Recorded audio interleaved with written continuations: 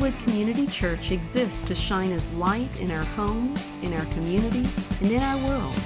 To contact us or for more information, see our website at wildwoodchurch.org. Now, if you would, please take out your Bibles and turn in them to the book of Philippians and chapter number 4 in the book of Philippians. And if you don't have a Bible, there should be one under a chair in front of you, and you can take that Bible and turn to page 156 in the back, and you will be at Philippians 4. Now, as we come to this section today in Philippians 4, we come to a section that addresses the issue of money, and it addresses the issue of giving. And a lot of times, even in a church setting, what happens is the moment you bring up the subject matter of money and giving, people get uptight. It's almost as if we're thinking on the inside, well, Bruce, cover any subject but that subject. Maybe that subject's just a little too convicting for me. So what I want you to do is I just want you to relax, all right? Let's have a little bit of fun as we look at these verses today. And I want to tell you a very quick story about a hog farmer. And this hog farmer called the church office one day. And the receptionist answered the phone, and here's what he said. He said, "I want to speak to the head hog at the trough." Well, the receptionist is a little taken back, and she says, well, sir, now if you're talking about our beloved minister, I mean, you would want to call him pastor or call him reverend, but I just don't think it's really proper to call him the head hog at the trough. Well, the farmer said, well, that's okay, but he said, here's really why I was calling. He said, I just sold several of my prize sows, and I'd like to take that money, $20,000, and invest it in the building fund. And the receptionist said, just a minute, sir. I think the big pig just walked in. Yeah. Somehow money can get our attention. And yet, we all need to pay attention to our money. And we need to listen to God's perspective and God's counsel. So I really do want you to relax, because I'm not trying to drive you anywhere. We want the Word of God to talk to us today. And again, I want to encourage you, don't psych yourself out. Maybe you are retired and you say, I don't have very much money. Maybe you are younger and you say, I don't have very much money. What is this about? How can this apply to me? Maybe you're just like a lot of us and you say, well, my budget, it just doesn't seem to go far enough. I don't really know that I need to listen to this message. And I want you to know that this message is for all of us, no matter what our situation may be or how old we are. Now, we live in a culture where there is a consensus, and that is that it's good for everybody to be investment-oriented. That's what our culture says. And even we would teach that to our kids when they're young. You need to start saving money. And here's the question I want you to ask yourself. How is your investment doing? I just checked with my bank about our savings accounts that we have there, and here's what our savings account is currently earning at our bank: 0.25% interest quarterly. Not exactly spectacular. And some of us who are older have maybe a mutual fund, or we have a 401k, or we have an IRA. How is your investment doing? Many of us would say, well, not as well as it has in the past. But I want to ask you a bigger question than that. And the bigger question is this: how is your investment in the kingdom of God doing? As we've come to chapter 4, we have been looking at the fact that in chapter 4, the thrust of the chapter is this: maintaining right choices is vital to the spiritual life. If you want to have a joyful life, you will make right choices. And we have been sharing with you a number of quotes about choices. I want to share with you another one this morning. It's from Gary Collins. He says this: we can try to avoid making choices by doing nothing, but even that is a decision. And we have seen a number of choices that Paul recommends to us already in chapter 4. In verses 2 to 5, he says, choose to diffuse disharmony. And then in verses 6 and 7, he says, choose prayer over anxiety. In verses 8 and 9, he says, choose to focus wisely. In verses 10 to 13, he says, choose contentment daily. And now we come down to verses 14 to 19, and he's going to say to you and to me, choose to invest in the kingdom. And if you have your Bible open to Philippians 4, I would like to read verses 14 to 19 and invite you to follow along in your Bible as I read these verses. This is the message God has for us today. Nevertheless, you have done well to share with me in my affliction. You yourselves also know, Philippians, that at the first preaching of the gospel, after I left Macedonia, no church shared with me in the matter of giving and receiving, but you alone. For even in Thessalonica you sent a gift more than once for my needs. Not that I seek the gift itself, but I seek for the profit which increases to your account.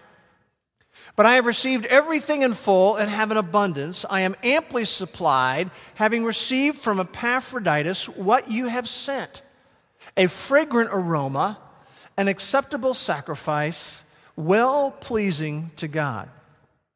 And my God will supply all your needs according to his riches in glory in Christ Jesus. Now, if we were going to outline these verses, I think they would break into two parts. In verses 14 to 16, Paul applauds their generosity. And then in verses 17 to 19, Paul assures their blessing. So we want to look at these two sections, how Paul applauds their generosity and how Paul assures their blessing. Now, I want to remind you that the backdrop of all of this is found in verse 18. See, what had happened is that the church at Philippi had collected a gift, a financial gift for Paul, and Epaphroditus had brought it to where Paul was in prison. And you remember that in verses 10 to 13, he stressed the idea of contentment. He says, I know how to get along with humble means. I know how to live in prosperity. And here's the idea, ultimately, that he wants to stress, though. That God used a gift from you to encourage me. And he says in verse 15, you yourselves know, Philippians, that at the first preaching of the gospel, after I left Macedonia, no church shared with me in the matter of giving and receiving, but you alone.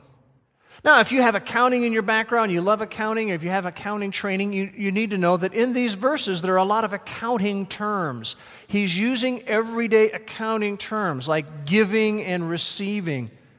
But to me, what is most significant is what he says there in verse 15. He says, after I left Macedonia, that is the area where the church at Philippi was. He says, no church shared with me in financial investments apart from you. And we know that when Paul, we know this from verse 16, when Paul was in Thessalonica, here came a financial gift from those in Philippi. We know from 2 Corinthians 11:9, when Paul was in the city of Corinth, here came a financial gift from the church at Philippi. And it's really fascinating to me what he has to say there in verse 16 when he says, even in Thessalonica, you sent a gift. Well, what's significant about that? Well, Thessalonica was so much more wealthy than Philippi. Even when I was in this wealthy place, you sent a gift. And he said you did it more than once. Very interesting phraseology in the original. Literally it says this, once, twice you did this, which was really an idiom in that day. For several times you made this investment. But he says you were the only group that did that. Reminds me of when we travel to Latvia and we have an opportunity to interact with those at Latvian Christian Radio, and Talis Talbergs, the president, this last time I was there, was introducing me to some of the newer employees at the radio station.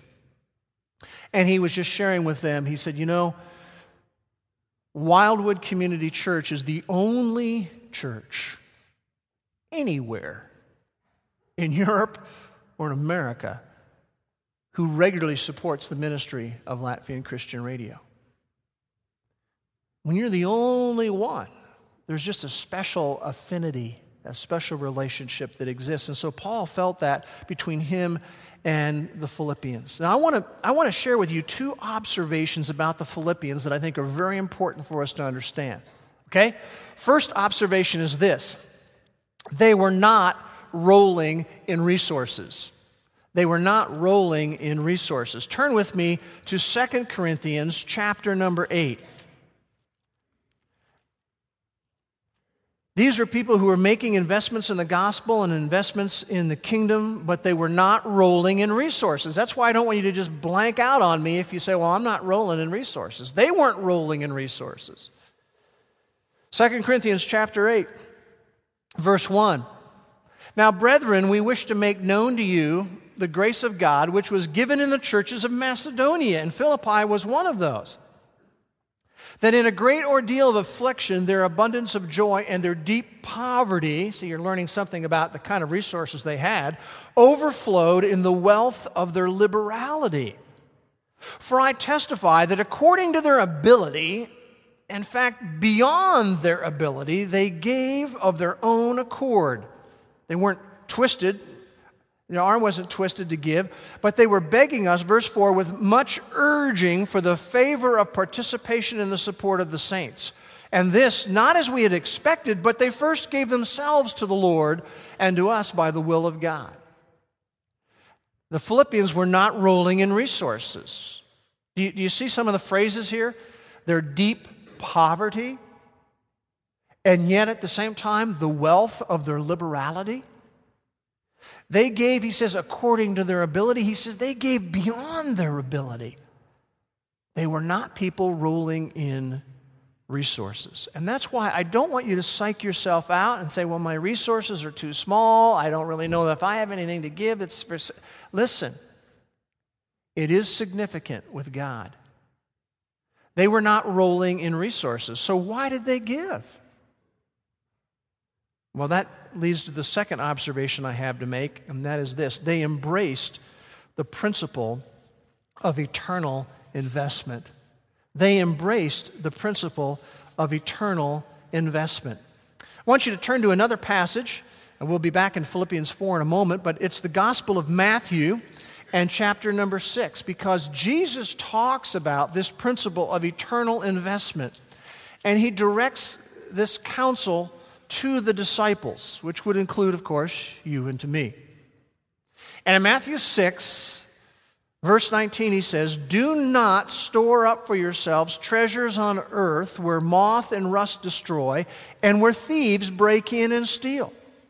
But, by contrast, store up for yourselves treasures in heaven where neither moth nor rust destroys and where thieves do not break in or steal." Now, I just want you to put on your imagination cap for a moment, and I want to share with you a very classic illustration of how we need to really think about the principle of eternal investment. Imagine, if you would, that it is the end of the Civil War, and you are living in the South, but your real home is in the North. And while you are living in the South, you will have in your hands an amount of Confederate currency. Now, the North is going to win the war, and the Confederacy is going to end. What would a wise people do with their Confederate currency? Well, the answer would be that you would utilize some of it to meet the needs that you have in order to live. But if you were really wise, you would exchange as much of that Confederate currency as you could for U.S. currency, because only the U.S. currency is going to have value after the war. And so here's the analogy.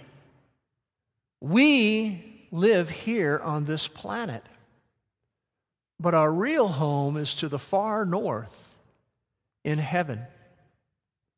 And we know that this world is going to end. And while we are here, we have a certain amount of currency of this world in our hands.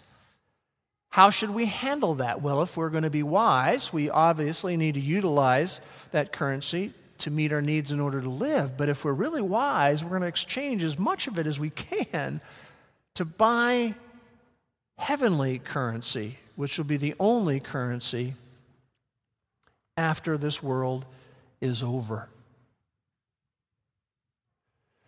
Naked we came into the world. Anybody not come into the world naked? We all came in naked. We brought nothing in, and guess what? It's naked that we leave. Oh, we leave an earth tent behind, but we leave without anything. We don't carry anything with us when we leave the world. And we need to remember that. You see, when we have the opportunity to invest in the gospel, we participate in the work of the gospel. We have an opportunity to make an investment for eternity with some of the funds that God has given to us. I love what A.W. Tozer said. He said this, any temporal possession can be turned into everlasting wealth. Whatever is given to Christ is immediately touched with immortality.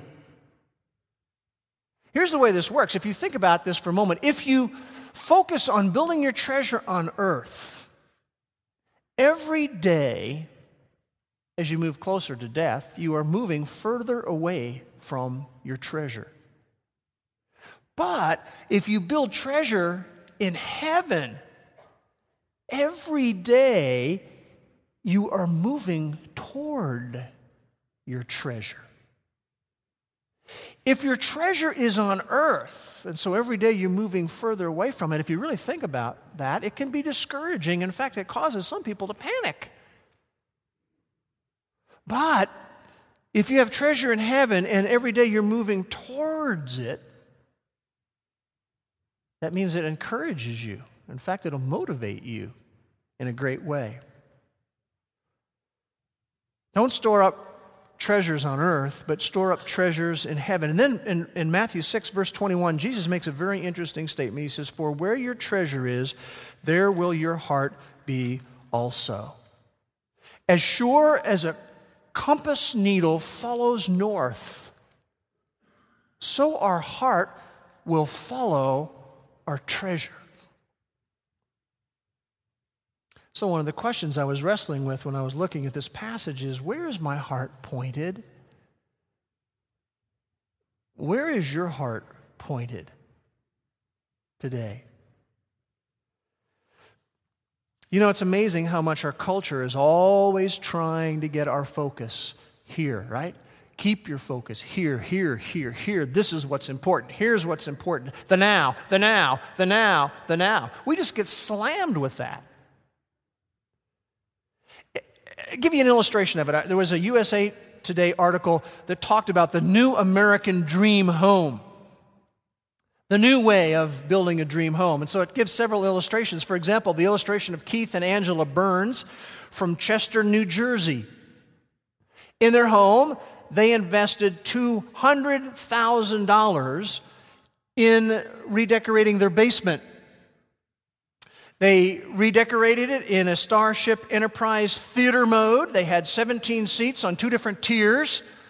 And they did that complete, mega movie theater snack bar deal where they had all the candy there, and they had the big giant popcorn machine with the butter thing working and even the hot dogs that they could cook. $200,000 just into their basement. And then there was Woody and Barbara who spent $750,000, $750,000 on their backyard in their home that is next to the Bighorn Golf Club. And they built there a giant pool, and they built this beautiful fire pit, and they had a complete pizza oven there, and multiple fountains everywhere, and incredible trees and landscaping. And then there's another couple who spent $400,000 remodeling their kitchen.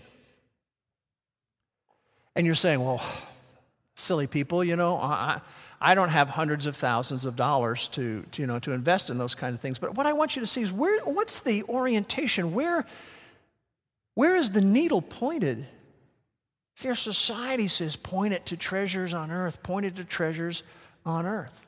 By the way, when I share those examples, I'm not saying that it's wrong to have a nice house. I'm not saying it's wrong to have a nice apartment. I'm not saying it's wrong to remodel something. I mean, we remodeled in our own home. We remodeled our kitchen area. But the question is, for even these people, where is the focus? Where is their heart? And I think we would all say, we know where it's pointed. It's pointed here rather than up there. And if you are building your treasure on earth, every day you're moving further from it. But if you build your treasure in heaven, every day you're moving toward it. You know, I don't know how much money we ever have go through our hands in our life. It'll vary amongst us. But here's what's interesting. Do you know the only money you're ever going to see again is the money that you invest in the kingdom of God? So the question is, where is your heart? Where is your focus? How is your investment in the kingdom doing? We see in Philippians 4 that Paul applauds their generosity. But secondly, we need to see that Paul assures their blessing. Notice again, verse 17, he says, not that I seek the gift itself. Sure, it's helpful that you invest and meet my needs spiritually as I am promoting the gospel. But he says, ultimately, I seek for the profit which increases to your account. Do you see the words here, the accounting terms? Are you still continuing on with them? I'm interested in your profit, he says. I think the New Living Translation says, your well-earned reward.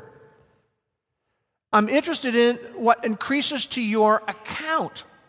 He's saying that you and I, we all have a heavenly, eternal account. Did you realize you have one? You do. What are we doing with it? And what is interesting to me is that God cares about this. God is watching this. God takes careful note of what we're doing.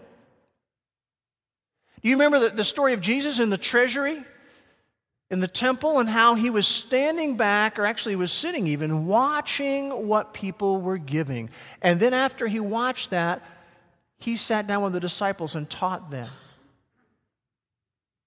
And God is watching men and women. And even if it's a small amount, he notices. He notices that.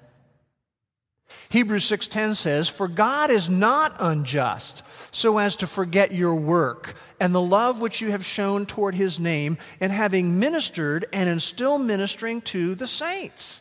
He doesn't forget. He notices. He sees. He sees what we give and how we invest. And he says in verse 18, I've received everything in full, and I have an abundance. In fact, I'm amply supplied. I have more really than I need because of your gift. And then he has some very interesting phrases at the end of verse 18. Did you notice them? Look at them again. He talks about their gift to the kingdom, and he says it is a fragrant aroma, an acceptable sacrifice, well-pleasing to God. Now, you have to have some Old Testament background because this is Old Testament imagery. And the background out of the Old Testament was a practice called the burnt offering practice. And burnt offerings in the Old Testament were voluntary offerings. They were offerings of devotion to God. And when you would take that animal and then the burnt offering means that you would cook it. And when you cooked it, there was this roast-like aroma that would fill that part of the temple. Think about the last time maybe you had a roast on, and there's just this, wow, that smells good aroma. It's very pleasing. And really what he's saying is that we don't do those kind of sacrifices anymore in this part of the economy of God, but there are spiritual sacrifices in the New Testament era. There are. 1 Peter 2:5 tells us that there are spiritual sacrifices. What are some of them? I want to give you some passages. You can go look at them. But Romans 12:1 and 2 tells us a spiritual sacrifice that we can do. And then as we present our bodies to him as a living sacrifice. Another spiritual sacrifice in the New Testament, Hebrews 13:15. When our lips speak thanksgiving to His name, that is a spiritual sacrifice. Hebrews 13:16. When we are going around doing good, that is a spiritual sacrifice. And here in Philippians 4, investing in the gospel and investing in eternity is a spiritual sacrifice. And you notice he says, it is a fragrant aroma. To whom? To God. And it is well-pleasing to God. You know what that means? That means that God is watching, and when we take some of our funds and we invest them in eternity, it brings a smile to God's face. Have you ever thought about that even on a Sunday morning? Remember, Jesus was there in the temple gathering. He's watching what everyone was giving. And I think the same thing is true here. He's watching what we're giving and watching what we're investing. And it brings a smile to His face. Is God smiling when He looks at how you and I invest His resources for eternity? And then I want you to see that there's a promise in verse 19. Notice the promise. It's a verse that's often memorized, usually out of context. And my God will supply all your needs according to His riches in glory in Christ Jesus. Nothing wrong with memorizing Scripture, but so often we pull it out of context. Do you know that contextually, this promise is a promise for those who invest in the gospel? This is a promise for those who invest in the kingdom. This is a promise for generous people. This is a promise for eternal investors. I like the way the Message translates verse 19. It says this, you can be sure that God will take care of everything you need. His generosity exceeding even yours in the glory that pours from Jesus. The promise is, as we invest in eternity, He will meet all our needs, not all our wants. He says He will meet your need, not your greed. And what we don't obtain from Him if we're investing in eternity is something we therefore don't require from His perspective. What a great promise that if we will invest in eternity, He will meet all of our needs. Now I want to turn to one more passage that I want us to look at. It's in the book of Acts, chapter 20. So if you would, turn with me to Acts chapter 20. And I want to look there at Acts chapter 20, verse 35, which contains the only direct quote from Jesus outside of the four Gospels. The only direct quote from Jesus outside of Matthew, Mark, Luke, and John is in chapter 20, verse 35.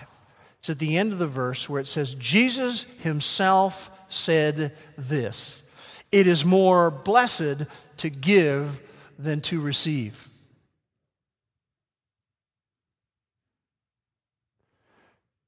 Do you believe that?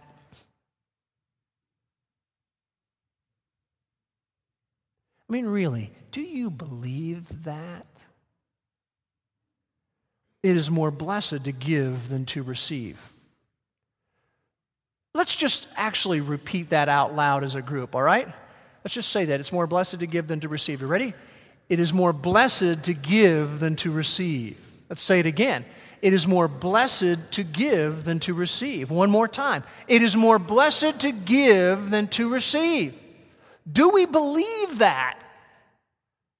Do you know that there is a fourfold blessing that is involved? You see, when we give and when we invest in eternity and when we invest in the gospel, number one, the recipients are blessed. All you have to do is talk to the people at Latvian Christian Radio and they will tell you that they're blessed because we invest funds with them for the kingdom of God. So the recipients are blessed. The second part of the fourfold blessing is that God is blessed. Often we don't think about that. It's a fragrant aroma to Him. Wow, that's great. It's well-pleasing to Him. The third part of the fourfold blessing is that we are blessed now. And you know that if you've ever given to meet needs, and you've ever heard the story of what's come out of that, or you just know that you experience joy from that. It's fulfilling to know that we're giving to something that God is honoring and God is at work. And then the fourth part of the fourfold blessing is that we are blessed in the future because we end up with treasure in heaven. It is more blessed to give than to receive. Fourfold blessing that comes out of that. And I was just thinking about it this week when I was thinking about the seeds that have been sown in the past by believers who preceded many of us. I think about those who were around in 1966 when it first started out to be a college Bible study, and I know there was some funds that had to be invested to make that thing work. And then in 1968, the churches incorporated, and there were people who were investing in Wildwood and doing things. And then you had 1973 when the church bought its first land, and that was an investment. And then in 1976, they built their first building. In 1986, when money was invested so we could move to this site and be in this facility.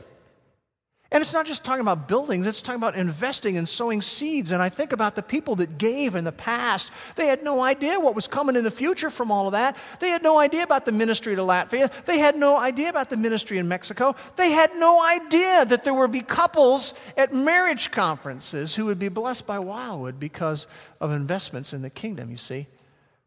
They had no idea that there would one day be an Awana ministry at Wildwood that would be one of the largest ones in the state, and there would be multiple kids who would hear the gospel message proclaimed, and that many of them would grow up and even go on to be involved in vocational ministry.